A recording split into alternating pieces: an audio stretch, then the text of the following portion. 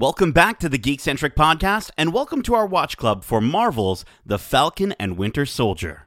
It is a masterpiece, James. Complete, comprehensive. It captures the African-American experience.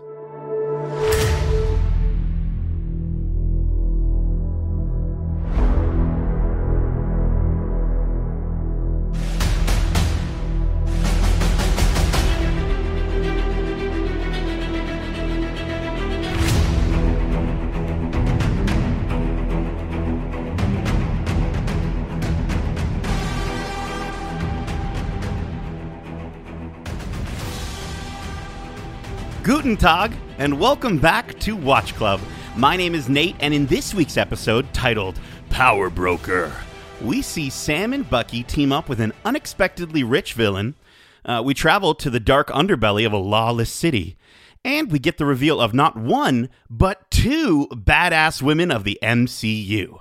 But first, if you're joining us for the first time, this is Watch Club, our weekly review series, kind of like a book club, but actually it's like way better. Keep in mind, we will be going into full spoilers for this series and the MCU in general, so if you haven't watched this week's episode, be sure to do so, and then come right back in a snap. Now, before we easily escape a German prison, let me introduce you to our crew of extremely helpful butlers.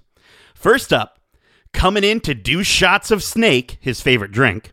He's not white, he's kind of brown, and he's always getting high down in Lowtown. We got the jazziest Madriporean gentleman, Justin. Yeah, easily one of my favorite names that you've come up with. There you go, man. There you go. Getting high down in Lowtown. Hold on. Wait a minute. I'm hearing from Intel now that the package that was MIA last week has finally been delivered, and oh my, what a package he is. He's dropping it like it's hot, popping it like it's not, and locking it like he's got a purple mask and a chessboard. He's Baron Kevin Hudson. Oh, yeah. All right. There you go. Unexpectedly rich. Yeah, unexpectedly rich. Not unless there's an inheritance coming through that I don't know about. No, yeah.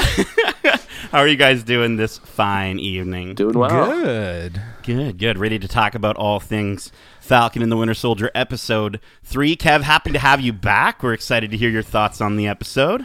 Yeah, you know what? I enjoyed this week more than I did last week, so I'll have more positive things to say than I probably would have last week. Interesting. Not that it was a bad episode by any stretch of the imagination. For sure. Well, we'll get into it, and we'll get into the plot. But before we do, before we escape our thoughts on what happened in this week's episode, guys, let's start with just a brief overview on your high-level thoughts on the episode. Kev, why don't you continue there? We'll start with you. Yeah, I just thought, the first episode was a bit slower, but it was really just sort of reintroducing us to some characters that we hadn't spent a lot of time with. And then I thought last week's episode did a really good job of sort of setting into motion what we were going to see this season, but I just wanted to get there, and so the sort of tease of Zemo at the end there, it was like, no, I want to get in there. And so, of course, this week doing so, it was a lot of fun. He's just so darn good. He's just so amazing. So I had a lot of fun with his character this week for sure. Very cool. Justin, your thoughts? Yeah, I feel like I'm kind of with Kevin on this episode in the sense that I just kind of want to get there. I enjoyed last week's episode because of some reveals. And the reveals in this episode, while I guess they were to be anticipated or expected, if you will, based on rumors. At least one of them, I think. Yeah, based on one of them for sure. Yeah. But I don't know. I kind of wish that this was a 6-episode dump rather than a week to week. You just want to dump, dude. Well, no, I just want, I feel like I really just want to watch this story, right? I don't know. Right. Well, it's because it's a movie. You keep calling it a movie. Every week we talk. Yeah. And you're like, it's a movie. And I did find, again, this episode ends on that part. I'm like, yes, their next mission. I'm like, oh, crap. Yes, I got to wait till next week. Wait a week. Right? That's now it's that's getting a great annoying. thing. You know what I mean? Yeah. I get it. I get it. Well, and I'm surprised you aren't more positive, Justin, considering this is it's not so much now a post blip show. It's almost like a sequel to the Winter Soldier movie, which is really. like your favorite, no? Yes, it is my favorite. So, I'm surprised you aren't just if that's where this is going. But that's, again, I'm sure we'll get more payoffs, and it's going to be very gratifying towards the end. But I guess I'm just so excited about it, and I'm so into where it's going that I just want it all now. Like, I'm impatient. I'm kind of in that Nate mode of just like, feed me. I'm like greedy for it. You know what I mean? I just want it now. Yeah, dude. Let's go. Let's get going. Yeah, right? I gotta say, Justin, I wholeheartedly agree with you. I actually, this wasn't my favorite episode, but I did still really enjoy it. Yes. I mentioned last week how I thought that Marvel's just been so consistent, and I think with this episode, the only thing is they may have missed the mark in terms of narratively balancing this episode. I found that there was some really strange choices made in terms of the structure of some of the scenes. Yeah. And I'll get into that as we start to get into some of these scenes. Things felt a little bit rushed at times, right? Like just kind of like glazed over a little bit. Like, we'll talk about it in specific what do you want, scenes. guys? Do you want it fast or do you want it to... No, but I understand there's a real sense of difference in what we're saying in terms of what we want and what we're getting. But I think that like there was just certain things that felt very convenient versus things that felt very narratively plausible. Yeah. Things that kind of fell into place very easily versus things that you kind of like flush out a little bit more, I guess, as the episodes go on. So yeah. But Kevin, to your point, the character chemistry was incredible in this episode, and I thought the fight choreography more than makes up for a lot of the missteps of the narrative balancing. And I'll explain more as we go through the plot, and we can talk about who wrote this episode and why we may feel that this reminds us of maybe another franchise that we've enjoyed. But we'll get to that all later, guys. Let's start by just getting into this plot. Guys, the episode starts with an advertisement for the GRC, the Global Repatriation Council. They got to come up with an easier, I guess that's how they call it, the GRC, where we hear a narrator promising to help you get back to the way things were, with stock footage of sort of happy people getting back to their lives as the GRC has helped them reset, restore, and rebuild. Then we cut to a GRC van door open up as John Walker approaches the safe house in Munich, where the Flag Smashers had stayed the night before. As the GRC officers around him use force to hold everyone in the room against the wall, John interrogates Rudy, who is the guy who's helping them stay there, who refuses to answer him, saying he doesn't know where they are. John says, "That's BS," and Rudy looks at him and spits in his face. That was an awesome moment. In a fit of rage, John slams Rudy into the wall and says, "Don't you know who I am?" To which Rudy replies in English, saying, "Yes, I do, and I don't care." Lamar attempts to calm John down, and John suggests that they bet on someone with a better hand. So, guys, first of all, what did you think of this advertisement opening? Something we haven't seen since WandaVision. It was intentional, obviously, to help give a bit of a background to what the organization is. The acronym again is the GRC. GRC. So who the GRC people? Because we've heard them referenced, and it's interesting. Again, I think I mentioned this last episode. Taking something so fantastical as half of life disappearing and having them come back, the GRC are in place as like a plausible sort of organization that is designed to help reintegrate these people into society. Because 5 years after they disappeared, society was going the other direction and accepting the fact that they're never going to come back, right? So, this idea of, again, was it really right for these heroes to do that? I think the interesting part of what the ad is meant to do and what it's meant to tell you, and then the stark cut of the doors opening and there's that contrast. Yes, and the realization that what's front facing and what's behind the scenes are two different things. So I think that was kind of the intention of the scene, to give you a little bit more of a distorted view of who this new Captain America could be, right? Because he's still a little sketch. Because that scene that towards the end with Lamar, where he's getting frantic and he's like, "Oh, I'm going to take a bet on someone else." Right before he says that line, they have this weird sort of shot sequence of him, and he's like, he's enraged. Yeah. Yeah.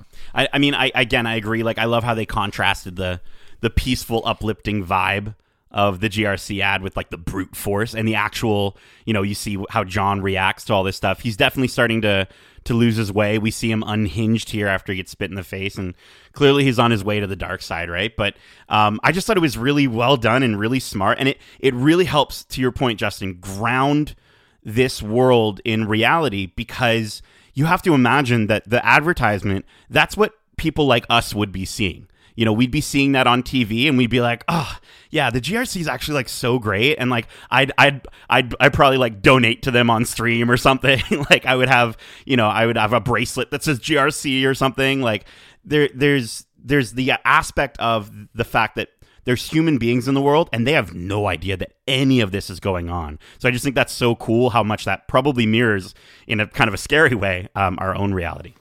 Yeah, I just think it's such a good way to sort of explain what's going on without having a character sort of telling somebody. That's just such a smart way to get that information across from us.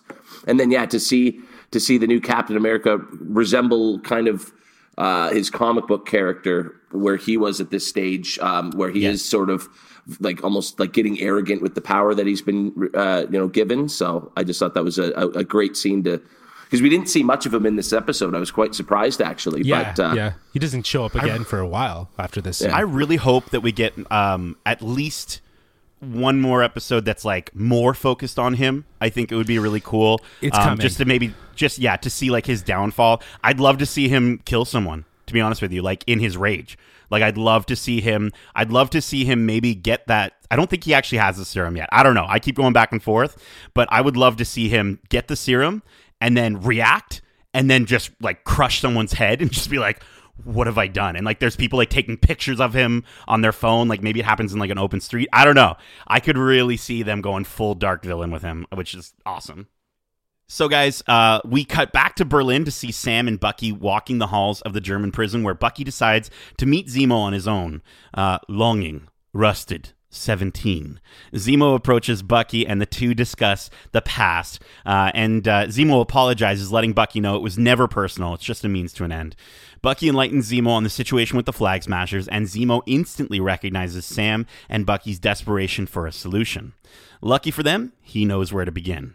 We cut back to see Bucky informing Sam of his plan to break Zemo out of jail. Obviously reluctant based on their history, Sam disagrees with the plan, saying that Zemo is going to mess with their minds, reminding Bucky that he blew up the UN, killed King T'Chaka, and blamed Bucky for it, stating that the Wakandans didn't forget. As Bucky walks Sam through his hypothetical plan, I'm using air quotes there, we see the plan executed as Bucky explains it. But what we and Sam don't realize at this point is that it's already happened, and Zemo walks right into the room. After reacting, Sam reluctantly agrees and asks Zemo, where do we start? As Zemo cracks a smile, we cut to the intro title. So guys, what did you think of the reintroduction to Zemo? And do you think Sam and Bucky made the right call in trusting him? I don't even think they have a choice. I think they made it pretty clear that they need, his sort of background information on the people that were involved in the original attempts to create the serum and everything like that. And so I love that they're forced into this situation that they probably otherwise would not want to be in. And it's for our entertainment in the end. So, we all win because of it. For sure. Yeah. Yeah, I agree. I think at the end of the last episode, it was pretty clear they had no leads, and the only lead they had was Zemo, because they knew about his past, and they've already had a previous history with him. So it makes the most sense. They have to trust him to get to the next step of information. I loved Zemo in Civil War. I think, it gave you that side, that story of him. But here we got to see the personality show a little bit more, which was great. And it'll continue as it goes. But even in this one scene, we got to see a little bit more of a relaxed, if you will, and a bit more he's a little bit more accepting, I guess, of the circumstances that he's in. So he doesn't seem like he's on edge as much as he was in obviously Civil War. So see, I read it as he's ready. You know what I mean? Like I read it as he's had all this time. He's in control. He's had all this time to relax and take time off, and now he's like, let's get to work. And I thought the way that they showed the breakout was really well executed. It was a bit easy, wasn't it? Yes, absolutely. But I mean, given how much runtime they have in these episodes, I think, and how much they have to get through with the rest of the series, I was, I'm happy about the pacing on it. I'm glad it, I kind of want it to be a little more bombastic, but I think this was actually one of the parts of the episode that I like the pacing of. Yeah. But I honestly, I don't think they made the right call at all. Zemo's definitely going to betray them big time. 100%.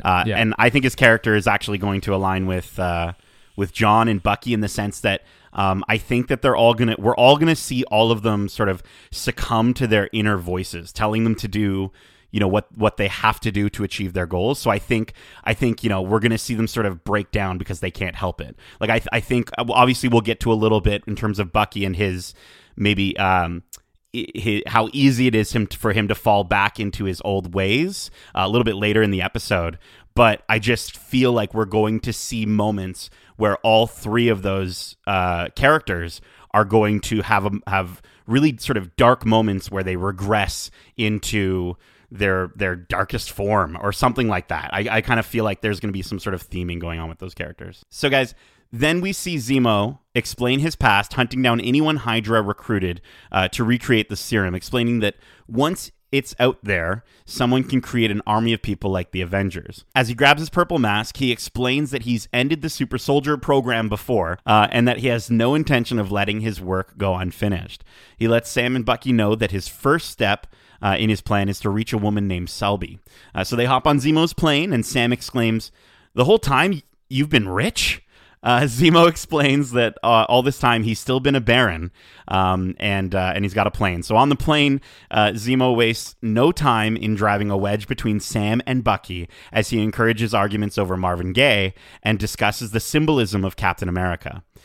He tells them about their destination, Madripoor, and lets them know that they can't just walk in as themselves, and that Bucky will have to become someone he claims is gone. So guys, this scene on the plane really helps to show the lasting power of wealth. Did you expect to see Zemo owning his own plane, and did you expect him to have a butler friend? I mean, clearly, the butler is, like a family friend or whatever. Like, right. He was obviously very Alfred. Close when he was, exactly. Yeah, he's his Alfred, and he's Batman. Essentially. I like that. I mean, it does make sense. He is a Baron. His family was royalty, right? So why wouldn't he be stinking rich? And it helps. It certainly helps drive the plot, right? It makes that sort of convenient for everybody that they can get around easily. That's, again, it does make sense because he is a Baron, that he would be wealthy. This is our first instance where we get a callback to Sokovia and his sort of disdain of the events that happened. Before your team laid waste to my country, he says, I believe, right? So the scene on the plane, though, where he's talking about Marvin Gaye, and then that was really funny and also very, very introspective, like at the same time for someone like Zemo. And I love how Sam is just like, he's way out of line, but he's entirely right. Like, you know what I mean? Like, exactly. He should not be talking about African American culture, but he's right. And then his deep sort of introspective look at the iconography of Captain America and what that means, and really hitting home the idea of what Sam struggled with. It does really at the end of the day serve as another level of layering to why Sam gave that shield up. But it's interesting, like I love that you called out Zemo and how he, just how smart and how cunning he is, in the sense that maybe he doesn't fully understand or even potentially believe in what he's actually saying about Marvin Gaye, but he knows that those are the right words to say to get on one side of these two heroes. And so I just thought it was so cool to see that sort of juxtaposition of him immediately starting to drive a wedge, but also to see him like literally just before, walking up to his family butler and kissing him on the cheek and giving him a hug. And I'm like, this show is doing such a great job of showing us that like nobody's like good or bad necessarily in this series, at least, including Zemo, who like up until this point, like, I didn't think he was capable of friendship. You know what I mean? But like, you see him in this light. Well, can you say? And then you immediately, Can you say? Well, yeah, no, I get it. You see him in the light, and you understand a different side. But even in the justification of Civil War, of his intention, of what he was trying to do, yes, it's a bad guy mentality. But can you really blame the guy who lost his family? And you know what I mean? Like, even just coming off of something like 24. Where they look at the other side of that coin, where they just take a look and they say, like, can you really challenge what is right and what is wrong morally based on the actions and the justification, right? So, like, is he really that super villain, or is he just super intelligent and knows how to work a situation? Yeah, I don't think we know who he was before the Sokovia incident took place. He might have been a a very nice guy and a family man. He was a military loyal man. He was a military man. That's as much as we knew, other than that fact that he was a baron, right? But he was a military guy. He was part of the Sokovia. That's why he was so tactical and knew how to do things so well. But it's just, again, can we really say that he's a supervillain given what's happening? We'll see as it evolves, right? So I think we're seeing more the birth of a supervillain rather than him actually being the supervillain that he is. Do you know what I mean? Like, I think Civil War was like the first step. Here we're getting a little bit more, and I think we'll see more. And just to jump back on the whole Marvin Gaye thing, I love that Sam loves this album, clearly. Yeah. He's been talking about it his entire MCU career. Yeah. And it's just kind of neat that the episode aired on April 2nd, which would have been Marvin Gaye's 82nd birthday. And so it was kind of a neat way. It worked out well in that they were able to pay tribute in that small that's way. Really cool. That's really cool. I really enjoyed the one little Easter egg here that was dropped. That was as a confirmation, though, that book belonged to Steve Rogers, right? Because I think you had mentioned it, Nate, in our very first one. Imagine that we find out that belonged to him, and 100% it does. So that means Steve Rogers left it for him to be like, hey, this stuff helped. Like to get me reintegrated into current times, right? So, and now he's adding to it and building his own sort of thing. So I think that shows again that brother bond between Bucky and Steve that ran so deep. And he did believe in him. He did believe in him to be more than just the Winter Soldier. Yeah, well, listen, I'm happy that I got that right. That's about the only thing that I've ever gotten right, besides, of course, Mephisto being in the series. But guys, let's get back to it here. Back in Latvia, at the CRG resettlement camp, Dovich lets Carly know that there's not much time and that she should be with her. Then we see the death of a woman who goes by Mama Danya, with Carly holding her hand saying she's sorry. Guys, really quick, just before we keep going here, who do you think Mama Danya was? Wasn't he a teacher? Was there a teacher? I guess later in the episode, it's explained that she was a teacher, yeah. Right. But, like, was she, like, the leader of the Flag Smashers or something like that? Because I think she was maybe, like, a mother to Carly. Yeah, a motive. I feel like she's the motive. She's the motive of why she's doing everything she's doing, and we'll understand that motive a little bit more.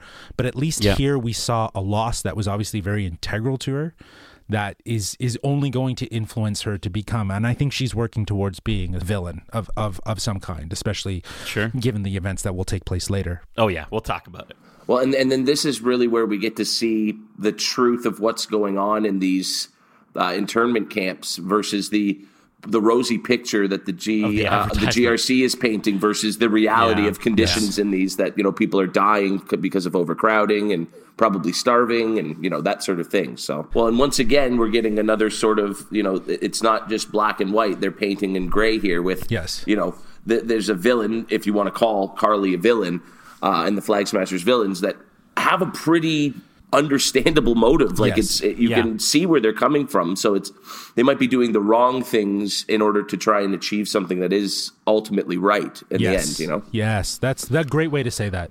Did you guys notice the charm on the end of her bracelet? It's the hand with the world in it, which I know that's like the Flag Smashers symbol that we see Torres, like with the augmented reality, he uses that to find them. But it also reminded me a lot of the hand of Hamsa, which is a universal sign of protection and power and strength, and it dates back to the ancient Mesopotamia. And when it faces down, like it is in the shot that we see, it represents welcoming the goodness of the universe into your life, which kind of makes me feel like, this was meant to represent Carl Morgenthau's dad in the comic books. We had Mitch on the show last week, and he talked about Carl Morgenthau and his relationship with his dad, who his dad really believed that the world was capable of peace and goodness. But in the end, he wasn't able to really change it, right? He wasn't able to change the world. And so I feel like this is maybe how Carly sees Mama Danya, right? She sees what she started, but she knows that in order to finish it, she does have to use violence.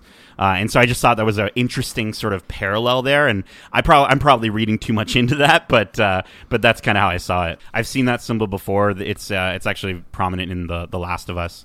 Ellie gets a bracelet. Anyways, guys, next we see Madripoor in all its neon glowing goodness, walking down the street, and they're like strutting down the street almost. We see Zemo and Sam and Bucky, and Zemo explains that no matter what happens, they must stay in character, with Sam taking on the role of Conrad Mack, aka the Smiling Tiger, which, by the way, apparently in the comic books, that's like one of the original origin stories for Sam, was that he was like a pimp. And so it's obviously very troublesome. They went back and retconned that. Yeah, yeah, but I think that's kind of a fun way to pay tribute to it, right? Yes, to sort of pay homage. Just sort of pay homage to, like, look how far we've come. Thank goodness. But guys, with no friends in Hightown, they take a car into Lowtown, and as they're escorted in by a biker gang, the three of them head down into Lowtown, surrounded by lawlessness. They enter a club, and Zemo asks to see Selby. The bartender asks him if Conrad wants his usual drink, as the people around them start to take notice. Also, we see a hooded figure cover themselves up even more. We'll get to that later. The bartender cuts open a snake and removes the snake's amniotic sac and drops it into Sam's drink. We watch him drink it very carefully, almost as like it's like he's proving his identity to the bartender, because the bartender's just like staring at him. And after being approached by one of the Power Broker's thugs, Zemo asks the Winter Soldier to attack. Just as the fight gets out of hand and everyone draws guns on them, the bartender lets them know Selby will see them now. So, guys, what did you think of? First of all, what did you think of Madripoor? And then also seeing Bucky bring back the Winter Soldier so easily. Justin. Seeing Madripoor was great. I think it's a good introduction to this new world. Had that nice South Asian infused sort of style to it, which is where its origin is in, obviously, the Marvel Comics. It's primarily featured in X-Men, which I think is interesting. Right. Given the fact that the bar that they walked into, which was called the Princess Bar, is owned by Wolverine. Oh, right. really? Yeah. Yes. Yeah. Yeah. So, now we need to go back and see if there's any like 3-line scratches on any of anything, right? Yeah, no, anything, I know. yeah. So I think that like there's just a lot of like this part was really enriching to the universe of MCU, because we're now being introduced to obviously this fictional space that's now being encompassed in canon, and who knows what else will come out of it. And also in the comics, there's this group called the Thunderbolts, and actually my brother-in-law Rob was talking to me about this, and he compared them to a Suicide Squad. So they are basically former supervillains trying to be heroes, and their leader is Baron Zemo. Oh, wow. So you have Smiling Tiger. It was part of that group. Same with Winter Soldier down the road. What's interesting is that like there's just a lot that's being planted here for future, for definitely future, but it all sort of makes sense as to where it could go. I was just going to jump to your next question real quick in regards to the Winter Soldier scene.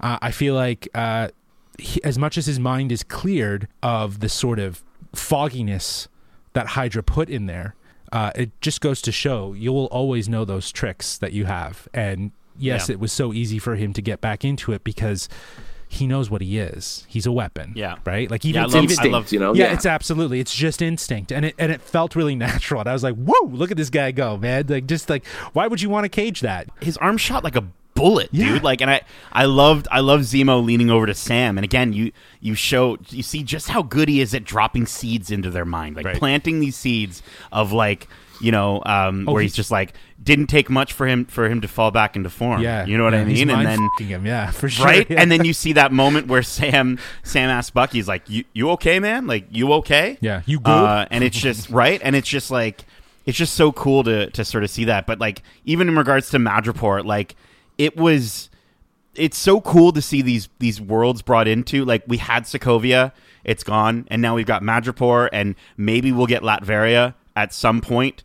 If we can get those characters in, and I don't know, man. I'm so stoked to see it, and I just thought it was a really good realization of that place. Yeah, I thought it looked really, really cool, right? At least from afar, like what a wicked looking skyline it had. Oh yeah. Then you get into Lowtown, and it's like every night is purge night in Lowtown. Like Yeah, get me out of here, man. Yeah, absolutely. Everyone's fully locked and loaded and ready to go. All right, yeah. So then after a short slow-mo walk, for some reason, we meet Selby, and Zemo offers his prize super soldier in exchange for information on the super soldier serum. She informs them that Dr. Wilfred Nagel was working on the serum and that he's in Madripoor. Before we have a chance to discuss things further, Sam's phone starts buzzing as Sarah is calling him. Selby forces Sam to answer the phone on speaker, and Sarah unknowingly gives up his real identity. Selby asks who's Sam and says, "Kill them," when, boom! Selby takes a bullet through the back, like came out the other side, and they proceed to fight their way out. As they make their exit, all the other bounty hunters around them start to receive the info on Selby's assassination and the bounty on their heads.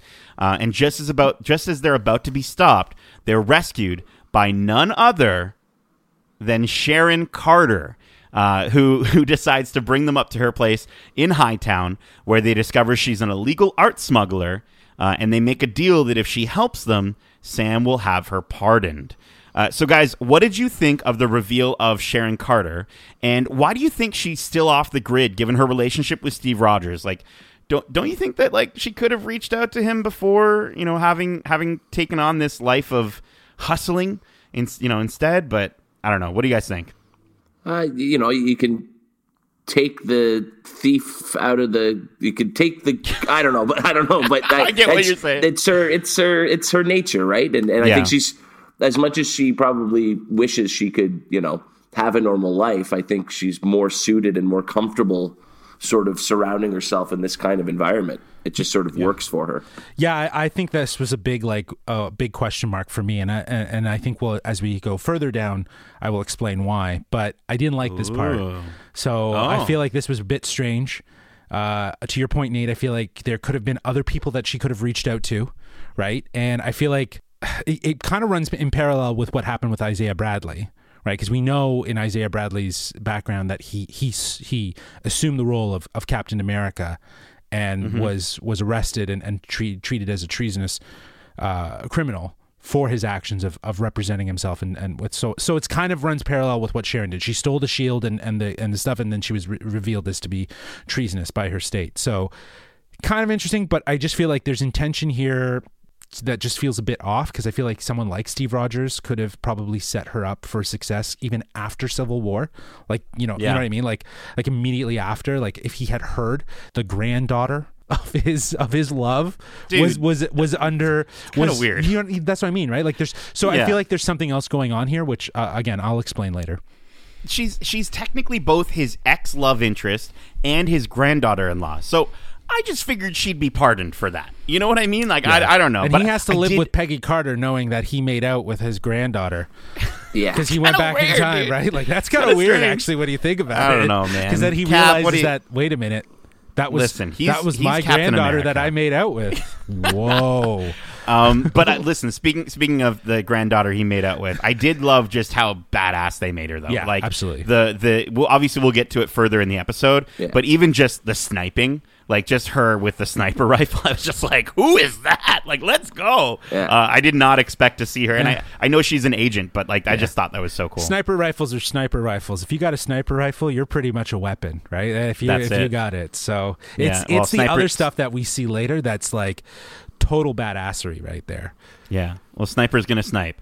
All right. So then, just as Zemo is getting his groove on, Sharon gathers the three of them. He does that like dance move. That was all over the internet right now. Yeah. I loved it. But Sharon gathers the three of them to Nagel, whose secret lab is inside of a collection of shipping containers. So she brings them there, and they approach Dr. Nagel, who, after they threaten him with a gun to his head, informs them that he was brought into Hydra's Winter Soldier program to pick up their work after the 5 failed test subjects in Siberia. When Hydra fell, he was recruited by the CIA, who had blood samples from an American test subject with semi-stable traces of the serum in his system. After much labor, he was able to isolate the necessary compounds in his blood. He informs them that the serum was going to be different, subtle, optimized, perfect. Before he was able to complete his work, he was dusted. And when he returned 5 years later to the program, it was abandoned by the CIA. So he decided to bring his work to Madripoor under the funding of the power broker. 20 vials were made, and he lets them know that Carly Morgenthau stole them. Meanwhile, Sharon is kicking all sorts of ass outside as she takes down every bounty hunter that shows up. She runs inside to let them know they gotta get out of there when Zemo shoots Nagel dead. And just as that happens, a bounty hunter from outside shoots a rocket into the shipping containers and blows the entire lab up. They escape, but are surrounded by bounty hunters shooting at them. We see them rescued by a purple-masked Zemo, who then discovers a supercharged car, as he calls it, and they drive off. They thank Sharon, and they're like, okay, we're out of here. And then we see Sharon, find, I guess, like it's like her assistant or something, her friend, and they get in the car, and she's like, we got to talk about something. And then they drive off. So, guys, two things. First, what did you think of the absolutely incredible combat in this scene? And what do you think of the confirmation that it was Isaiah's blood that was used to reconstruct the serum? Kevin. I mean, I didn't know when watching it that it was written by the John Wick creator. But it makes so much sense because it did feel very John Wickian. Yes. And like they really do make her look like an absolute badass in that scene. Good. Yeah, it was really well done. But that's also the most violent I've seen a Marvel movie be. Yeah. Like she's shooting people in the head and stuff, like point blank. But you see the way they do it, right? Where it's like he's behind the shipping container, so you don't actually see the bullet go into. But that's still a lot of shooting for a family or whatever. Like the knife stabs were that's where I clued into how much violence. But like to the point of what Nate was saying, like it's how they do it. Like the last guy she shoots, when he comes around the corner, the camera pushes in and he's out of frame, so that when she shoots him, you don't see that bullet go through. You just know she's got him, right? So it's like, and like when the stab happens, it's like, it happens under the camera, like out of frame, so you can't see it, but you get the motion of it, right? So it's like they did it really Disney-esque. But to your point, Kev, that was like the most violent, like killing I've seen. The cinematography, though, like the way that the camera sort of swoops back and forth, one take to a certain degree. And it felt like a video game. Like it reminded me a lot of some of the combat that we see in like God of War, right? Where it is just really close up, very action camera, moving between the legs at a certain point. And like I just love how she used her enemies' weapons like against them. Yeah, like she just like grabbed what she could and just it was so well done. She didn't have a gun when she started out, right? Like I think she only had. Unless she had it. She had like that stick. Yeah. I think she had that like that switch, right? Yeah. But like, bringing up the fact that it is written by Derek Kolstad, like absolutely. And that's where some of and I'll get to it later when we kind of get to our overall thoughts, but like that's where some of the sort of, I think, parts where it sort of lost me, where they kind of have pacing. Those quick, very easy moments, easy pacing. You see that in John Wick. John Wick very much is like, get to the next scene, get to the next fight, get to the next fight.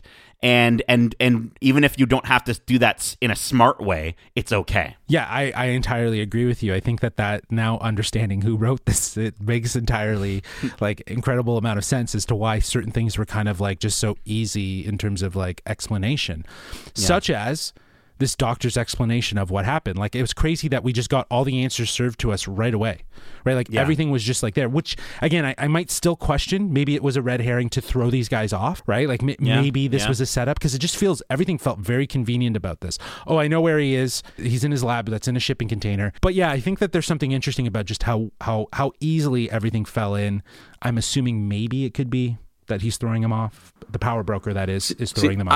I don't think so. I just think it's them finding out this information isn't the crux of the story we're being told here. Right. It's just a means to move to the next stage of it. And so they do need to sort of breeze through these details a little quickly so we can get to maybe the brunt of the story a bit. That's a bit bigger.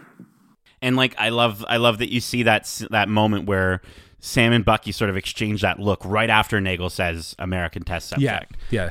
And this actually makes me think that, like, I know we've got our what the Falcon is going to happen segment. Save it. I'm saving mine. I don't want to hear yours. Do you want me to? Yeah, just all right, I'll save it. I'll save it. Okay, we'll get to it later. Before we move on, can we go back to what was the point of the setting up that they were going to be going to this party that we didn't? Oh, nothing. Really, no, it was to see Zemo dance. That's like, it. It was so, and it's like, it sounds like they went on a bender that night, right? They're in the middle of like trying to track down this mysterious doctor who's doing something with super, and it's like that. But you know what? Tonight we party. You know, it's kind of weird. Well, I think before they did that, there was a bit of a setup that they had to go finding the person that knew the location of where this doctor was. So they had to hit up all these. We just don't see it at all. No, we just saw one scene, and that's what I mean. That's what felt very convenient. It was like you see one dance club scene, you see Zemo fist pumping in the air, and then it's like, oh, hey, yeah, we have his whereabouts. It's in a shipping container. And then,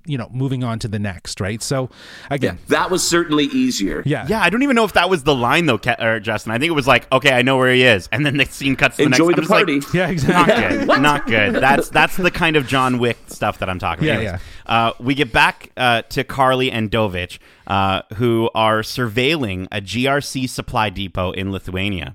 We learn that they are from Madripoor, and Carly explains her aspirations of wanting to have been a teacher like Mama Danya. He reminds her that the power broker is going to catch up to them, and she lets him know that Nagel is dead and that the power broker will come begging now as they have the last of the serum. Guys, I'm going to kind of mix up the scenes similar to like I did in the first episode of our Watch Club, just so we can stay with the Flag Smashers, and then we'll get back to our other characters. So guys, then the Flag Smashers steal 6 months worth of supplies from the GRC, and as they walk away from the now incapacitated guards, Dovich asks Carly why she's leaving her car in front of the building. They get into Dovich's van, and she insists in that moment, like, put your seatbelt on, and boom! Her car blows up, incinerating every single person inside of the GRC building. Dovich says there were still people in the building, to which Carly replied with, "This is the only language these people understand." So guys, now that we know a little more of Carly's plan and sort of the measures she'll take to achieve a better life for her people, do you see her as a redeemable character who makes it out alive in this series, or do you think she's destined to end up just like Mama Danya? I think she's destined to end up like Zemo, fighting for a cause that she believes so strongly and that she'll go to any means to achieve, even if it means people get hurt. I think there's going to be a parallel here. I think that was the big standout for me, at least, is that, she's fighting for a cause.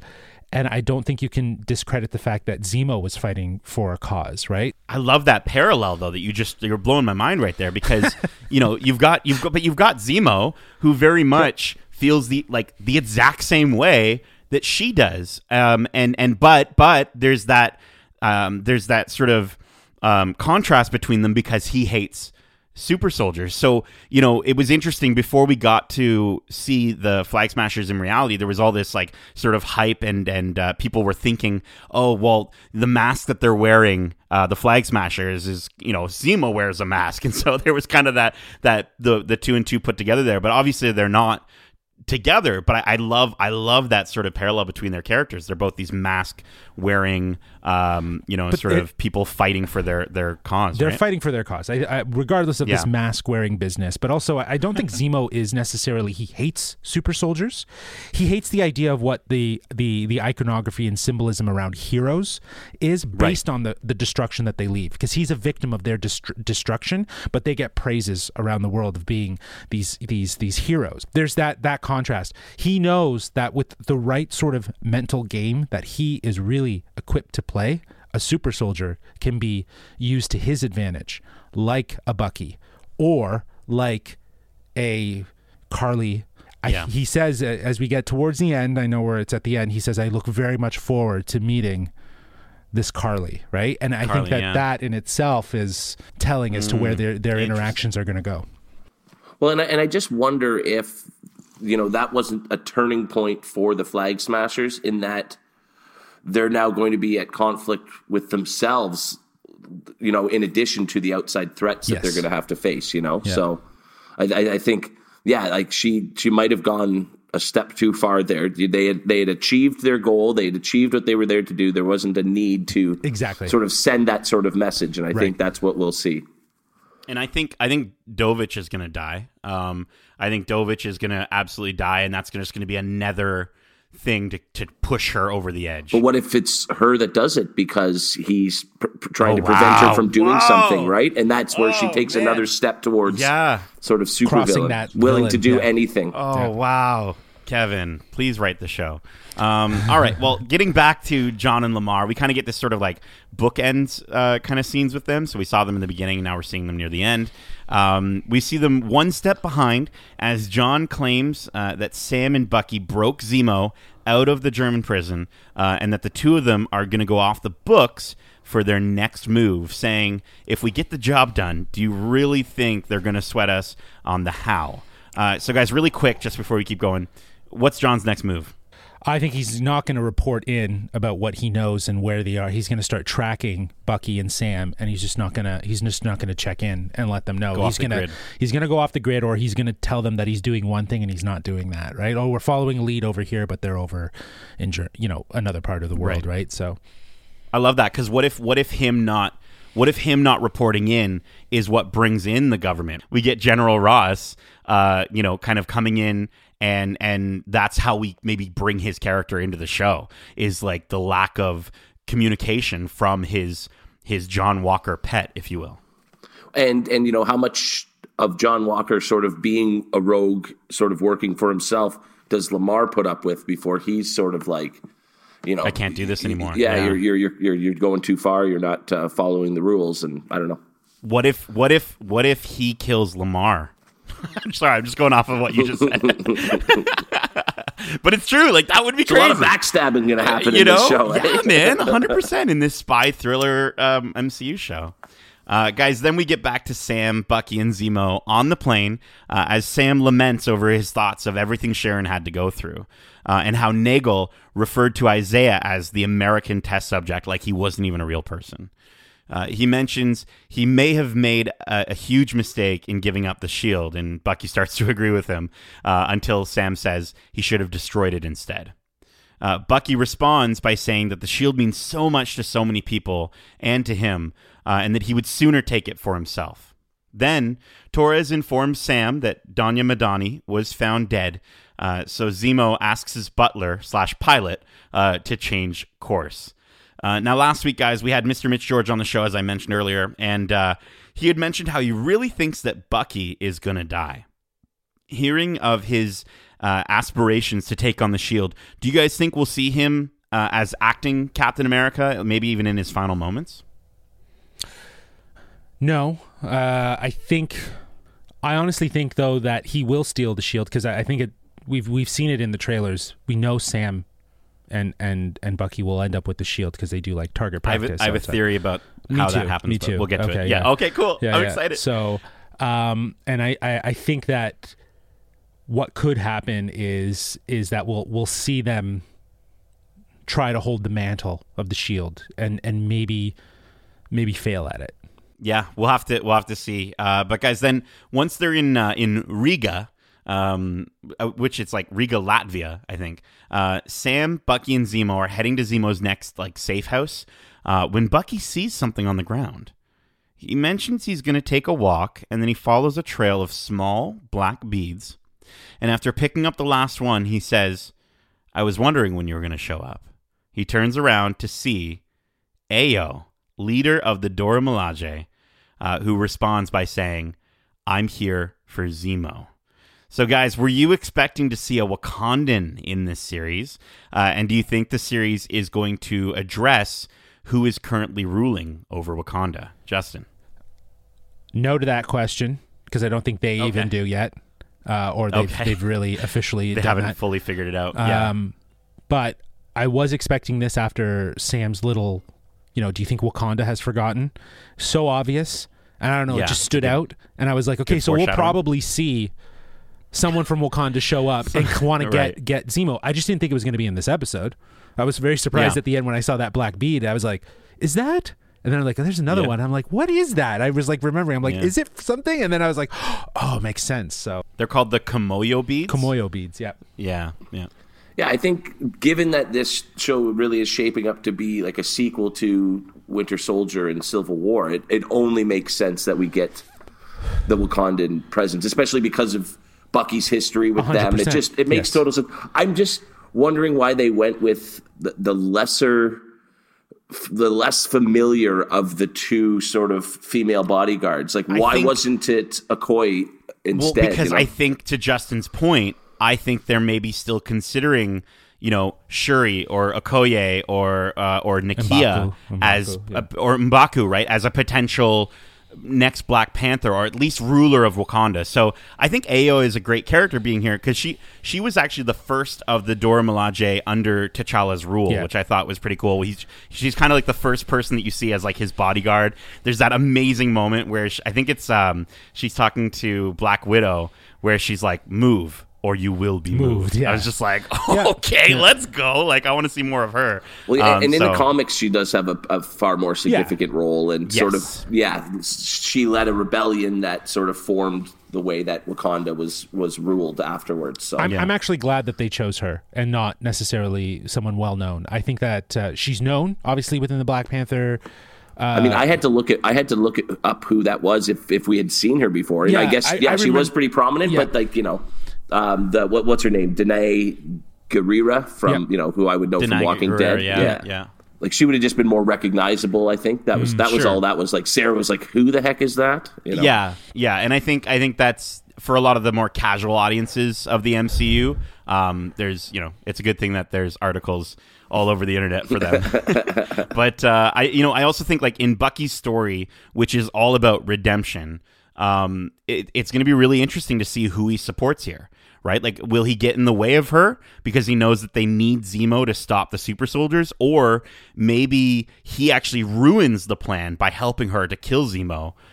Maybe even like really soon, maybe in the next episode. I feel like what's going to happen here is that he knew what was going to happen. Like, obviously he said, I was wondering when you were going to show.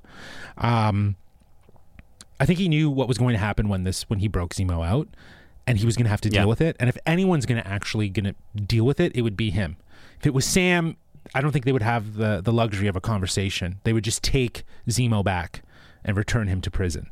Do you know what I mean? But because they know Bucky's involved, they want to know what's up, right? So I feel like, who knows? Maybe in the next one, she helps on one of their little missions, right?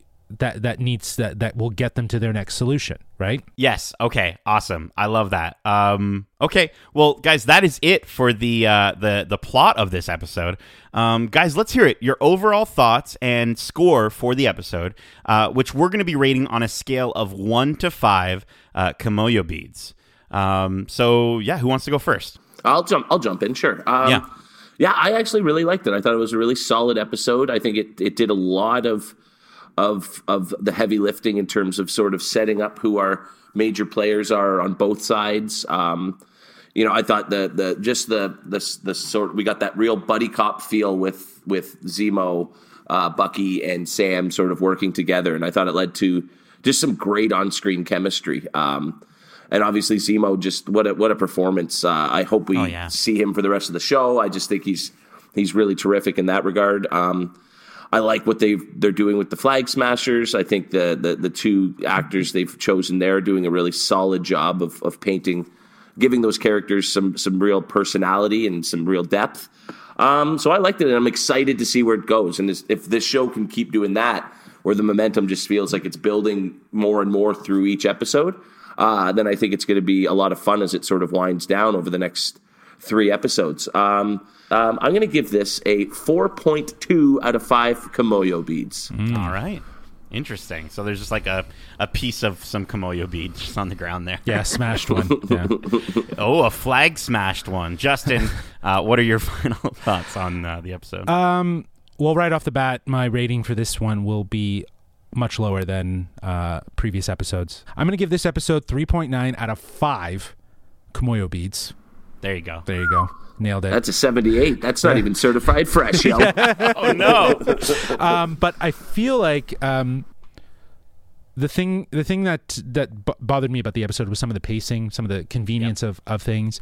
What I did love about it is more the Easter eggs that it planted for things that might not necessarily be associated to this storyline, but the greater MCU, like Madripoor, mutants, even friggin' Wolverine, right? So it's cool, right?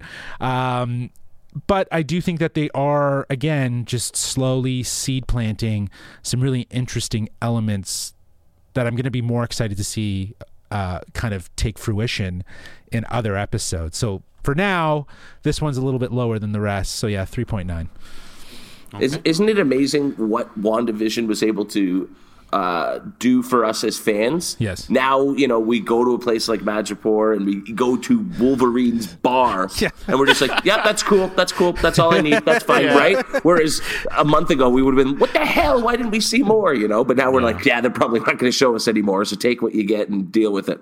Because of Mephisto. Yeah, right. Absolutely. But I want to see this universe's Wolverine from Madripoor, who owns this bar, who wears like a white tuxedo. He wears a white tuxedo and he has an eye patch. An eye patch. Yeah, and what a disguise. Yeah, he looks like a Bond villain, right? Like he looks like a Bond villain. Cool.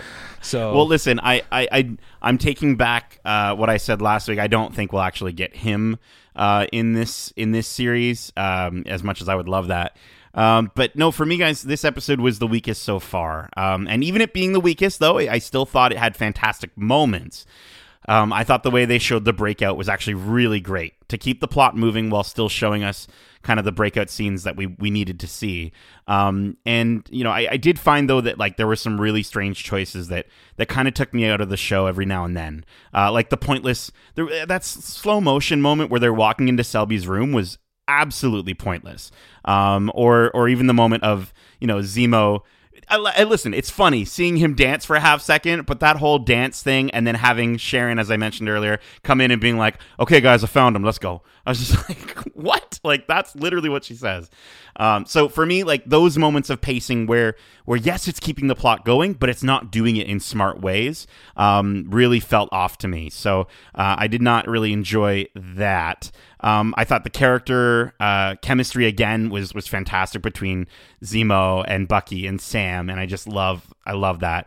And don't get me wrong, like I love the whole like ensemble cast thing, but I think the pacing was off between characters, and for some of them felt too small at times. Like again, just the whole aspect, like I like the book ending of the scenes with John and Lamar at the beginning and at the end, but it just sort of, they felt a little unnecessary in this episode. If you're gonna do them, don't just show us them for like 0.5 seconds. But overall, like again, when Marvel puts something out that isn't perfect, it's still really great. And what they introduced in this episode and what they laid the foundation for with Madripoor and with Wakanda in this episode. And also, guys, I'm just going to up the points on this one because of Sharon's combat. I just think it was so fantastic. So for that reason and all those reasons, I'm giving this episode 4 out of 5 Kimoyo beads. I can't break into the 3s like Justin. I'm sorry. I can't. I love the MCU too much. So 4 out of 5 Kimoyo beads. Kevin, you look like you were totally disagreeing with me on some stuff. Well, I just, I think this episode wasn't necessarily about John and Lamar's story so much, but you need to see them. We need to know where they are. And I think we'll see a lot more of them in the next episode. Right. And for them to have shown us sort of where this character is going in one scene, for them to be able to do that, I think that's strong writing when you're able to get that much character development in such a short amount of time. So I think it hit the notes for that particular moment. I think the first scene did, Kevin, to your point. I think the last scene was. But now we know where they're going, right? They're gonna track our guys down. So we need to know these things, but you don't have to dwell on them too long, I guess. Well, guys, speaking of dwelling on things too long, we're going to wrap up this episode. But just before we do, I want to know, guys, we got to talk about it. Do we have any predictions for where we think all of this is going to go? I need to know what the Falcon is going to happen, Kevin. You guys have been touting that you've got these grand fantasies about where this is going, so I'm just going to sit back here and listen to you guys. Yeah. All right, cool. Justin, go ahead, buddy. All right, I'm gonna drop some hot takes for you. No, I'm just, dude, what the Falcon? what the Falcon? Man, okay, is gonna happen, dude. I totally am wondering what is up with Sharon Carter. I don't know if she's working for the power broker or if she is the power broker. Is the power broker. Exactly. Yeah. I think she might be the power broker. And I think that's why she didn't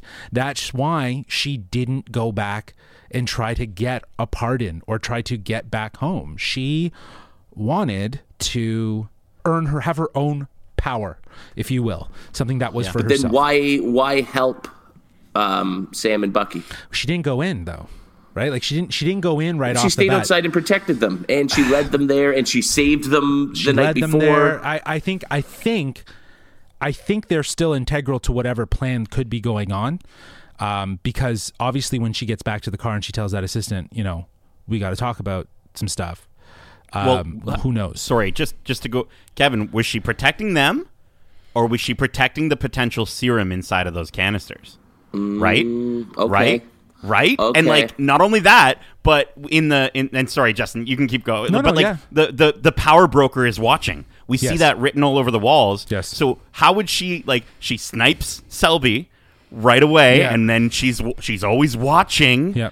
And so part of me thinks that you're swaying me, especially right? the way she's upset when Zemo kills the doctor, right? Yes. Why would she be so upset at that moment Yes. if she didn't have something at stake there? Dude. Swaying. I'm being swayed. Yeah. Dude. Yeah. I love that idea. I don't think the intention was to necessarily get them off the track of the super soldier formula. It's getting them off the track of the power broker and who the power broker was, which is why she led them there. And she was protecting them, obviously, because she knew that the hit was out. And that hit went out pretty quickly. It also makes me wonder if she put the hit out. Do you know what I mean? Like she put the hit out so that killed a few of her own men to sort of even up the score a little. Who knows? There could be a bigger plan at play here. So, anyways, I thought that was really interesting. Bucky's acknowledgement of stealing the shield back, I think, is really cool. It's an interesting idea, and I think that might be the turning point for John when he gets his ass handed back to him by a super soldier and the shield gets taken from him, that he's like, yo, I'm not Captain America. I got to take some super soldier formula and I'll be Captain America. And that's what's going to kind of push him over the edge of trying to track, if but not by the point that happens, that we know who the power broker is, or if that's just more amplification for him to say, I need to find the power broker because he is going to give me what I need, right? Interesting. Very cool. Those are some two hot takes, because I feel like Zemo is gonna screw them over at some point, which is gonna lead them to kind of fail at some point in this season, and they're gonna take the shield and kind of go into their own hiding, probably back where Sam's from. In Georgia. It kind of does look like that area. Yeah, right. And they're just going to sit out there and just probably toss that shield around and just do some target practice. You know what I mean? And shoot. Okay, let's go into the back and toss the old shield around. It's kind of like in Age of Ultron after they had their asses handed to them in South Africa, right? They went to Hawkeye's place, and they kind of took a beat and just tried to figure out what their next plan was. So I think we'll see that happen again, and this time they'll have the shield, and I think there'll be a lot more at stake. So hot takes for what the Falcon is going on. But Nate, what the Falcon's going on, bro? Let me jump in on this. So here's the deal, okay? If I don't know if she is the power broker, if she's not the power broker, I think if she's a good character, then I think maybe she actually is the one that has the real shield, and that she had stolen the shield again, because she stole the shield the first time.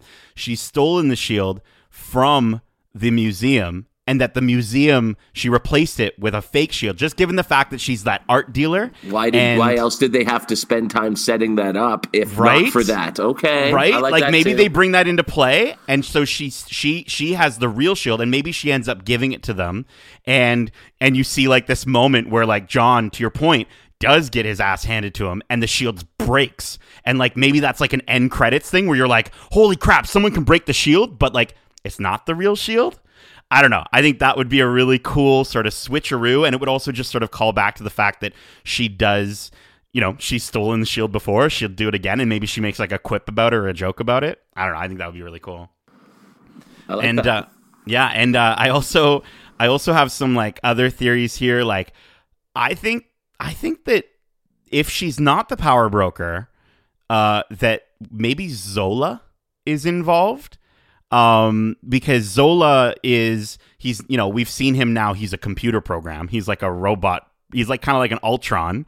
And so like maybe because, you notice that moment, that John Wick moment where all the bounty hunters get texted so quickly. Like, is he going through the internet to... I don't know. I like that. I 100% like that. I liked the introduction of Zola in The Winter Soldier and how they reintroduced him as this sort of computer mindframe and interface. And like, if that's all that he existed in, and you can't imagine that was the only place he might have existed in. There must have been some sort of backup of that data, right? Yeah, dude.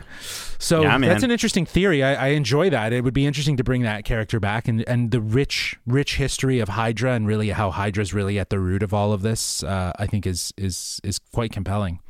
And then my last one, and this one is I'm just gonna throw out there, guys. This is like Mephisto, man. This is like a Mephisto. It's not Mephisto, but it's someone else that starts with M. I'm wondering if maybe we get to see the Mandarin in Madripoor at some point, and maybe he's we think that like they're talking about the power broker when they're talking about like the man up high in uptown or whatever, but maybe the Mandarin is maybe a really big player in all this, and that's how they can set some stuff up for Shang-Chi, which I know is going to be coming up. I think isn't it this year? It is this year. It's going to be September. It was moved to September. Right. So I could see that happening, but listen, that's my last. I'm just throwing that one out there for fun. Interesting. But yeah, guys, those are my my what the Falcon is going on. I really hope that we get something right, because so far I'm only gotten the thing about the notebook correct so far. Yeah, but that's what's fun about it, right? Like I feel like the whole fun of like talking about it, and doing these podcasts is to kind of just be geeks about it. Read between the lines, talk about what we love and what we'd like to see happen. And if it happens, boom. Like we were talking about Madripoor for a while, and it's just nice to see that confirmation of it show up in this show. So, goes to show it happens. They're not all Mephistos, right? Like they're not all failures. That's true. But he might still be he might actually be the power broker. Well, listen, if you want to write in the show with your thoughts and maybe share your what the Falcon is going to happen predictions for the series, you don't have to drink a snake's amniotic sac to get our email. Justin, can you just tell them what the email is? Yeah, please don't do that. That's not good for your health. You can reach us at wearegeekcentric@gmail.com. That is wearegeekcentric@gmail.com. That's it for this week's purple mask-filled episode of Watch Club. And if you enjoyed it, make sure to subscribe to us wherever you like to listen to podcasts, if you haven't already. And if you don't know, we also have more than just Watch Club. We also have our regular episodes of the Geekcentric podcast, with our latest episode out now, where we talk all things ragtag antiheroes and play a round of fake or real strange comic book character edition. So go give that a listen. Give it a 5-star review on Apple Podcasts. And then this week, I've got a big WrestleMania-sized episode planned where we finally do some chit-chatting about wrestling with a couple special guests. So I'm excited for that, too.